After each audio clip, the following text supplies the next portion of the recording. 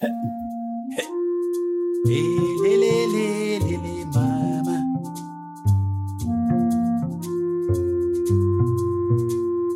Oh, lo, lo, lo, lo, lo, lo. Hello, and welcome to the third episode of Afro Historyscapes podcast, where we give you a different perspective on African history. We tell the story of African histories through objects at the Horniman Museum and Gardens in South London. These objects bring to life fascinating stories from the past. Together with objects and histories, we open a different window into African worlds. We will show how these objects continue to be used on the continent and in the diaspora in various ways. The narratives we share are based upon research carried out by the Horniman's curators and community researchers. Each month we focus on a different theme, but we think another way to explore the history of Africa is through the idiom of movement. Africa is a dynamic continent that has always been on the move. If you're interested in African history, material culture, and museum collections, then this is the podcast for you. We're your hosts, JC Nyala and Tom Fearon. In our first episode, we started with the theme of trade by exploring the trade routes on the Swahili East African coast.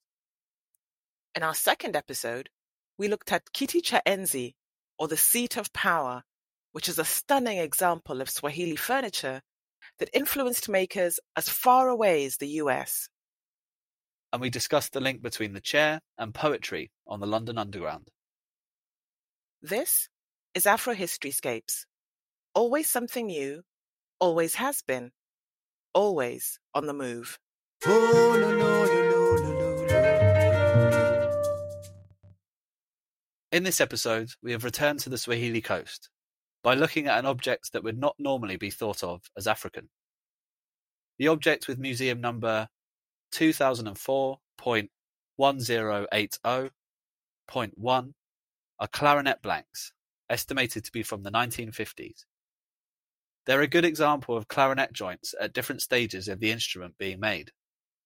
Combined with the notes from the archives, museum number ARC/MCG/MS/1355-1371/1366, it's possible to get a good sense of how clarinets are made, though it doesn't tell the whole story, does it? No, it doesn't. The wood used to make the blanks is mpingo, or to use its Latin name, Dalbergia melanoxylon. It's an East African hardwood, which is what gives the best clarinets their distinctive sound. But it's not the only instrument that's made from mpingo. Oboes, wood flutes, and bagpipes are as well. You're right. It's versatile as well as distinct. It's fine-grained wood, but at the same time, it's resistant to cracking, which is what makes it wonderful to work with. It's possible to drill in delicate finger holes and yet get a smooth and beautiful finish to the instrument. Is the wood from mpingo another one of the natural resources that became a commodity due to colonialism? Yes, it is. I do like to think that mpingo went on to touch the world in a special way, despite colonialism. The mpingo tree is really quite magical. It looks like a gnarly, twisted, heavy-branched oatmeal-coloured tree. Not something you would associate with beautiful sounds. But it's also perfectly adapted to its East African coastal environment. For one thing, it grows very slowly, taking from 50 to 120 years to mature. In the first 8 or so years, it puts down an extensive root system, which allows it to survive droughts, but also enriches the soil around it. But if it's so twisted, how can a straight clarinet be made from it?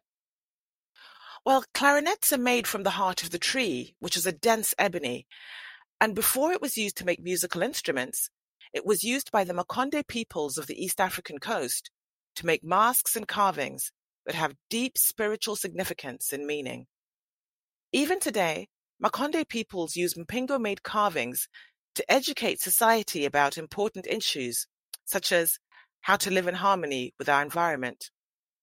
Sometimes these carvings get called the Tree of Life, And even though there's no conventional evidence for it, I believe that the Mpingo tree holds a wisdom that gets communicated to those who interact with it.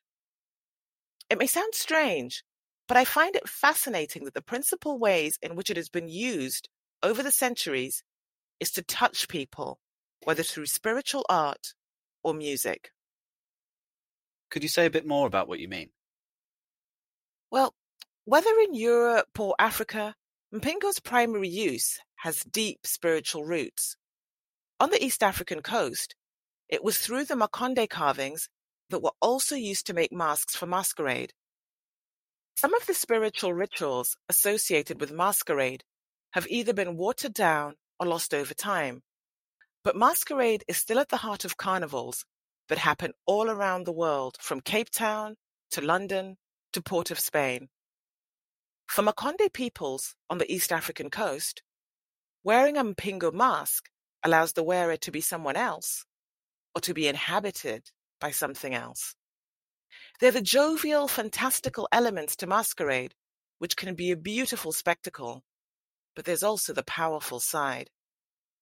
Taking the view from the West African coast, the Nigerian writer Chinua Achebe often quoted the Igbo proverb, "The world is a dancing masquerade. If you want to understand it, you can't remain standing in one place." I love that. But what do you think he meant by it? I love it too. In the interviews I read and listened to, he said that masquerade is emotion, all kinds of motion. I understand it to mean that masks in masquerade carry that motion as a link between us and the ancestors, us and eternity, or us and God. Yeah, I see what you mean. And Mpingo in Europe was used to make instruments for classical music, which has strong religious, specifically Christian, ancestry. It may seem strange to say it now because there are many secular classical composers, but composers like Mozart, who wrote, amongst other things, music for the clarinet, were Christian. They felt inspired by God, and their music generated and still generates a feeling of awe. Do you think that this feeling of awe transcends religion? I think that it does. You don't have to be Christian to be moved by the music that comes from a Mpingo clarinet. But equally, religion or spiritual belief can use music as a vehicle to spread its message. An example that I think is great is the one that you shared with me about Fanfare Kimbangiste. Ah, yes. This is a short film that was filmed in London by a sociologist and filmmaker, David Garbin and Enrico Massi, with members of the Kimbanguist Church. It shows different generations of the Congolese diaspora playing fanfare music together in the church band. They play their music in parades and at public events, and this is something which demands representation and visibility. But most importantly, for the Kimbanguist Church, music is a medium to spread the message of God and Kimbangu teachings. Thanks for the reminder. I think it's such an important story. What's more commonly discussed are the missionaries who left Europe to spread Christianity on the African continent. But in the 20th and 21st centuries, we're seeing a real reversal of that movement, with African missionaries bringing their Christianity to Europe.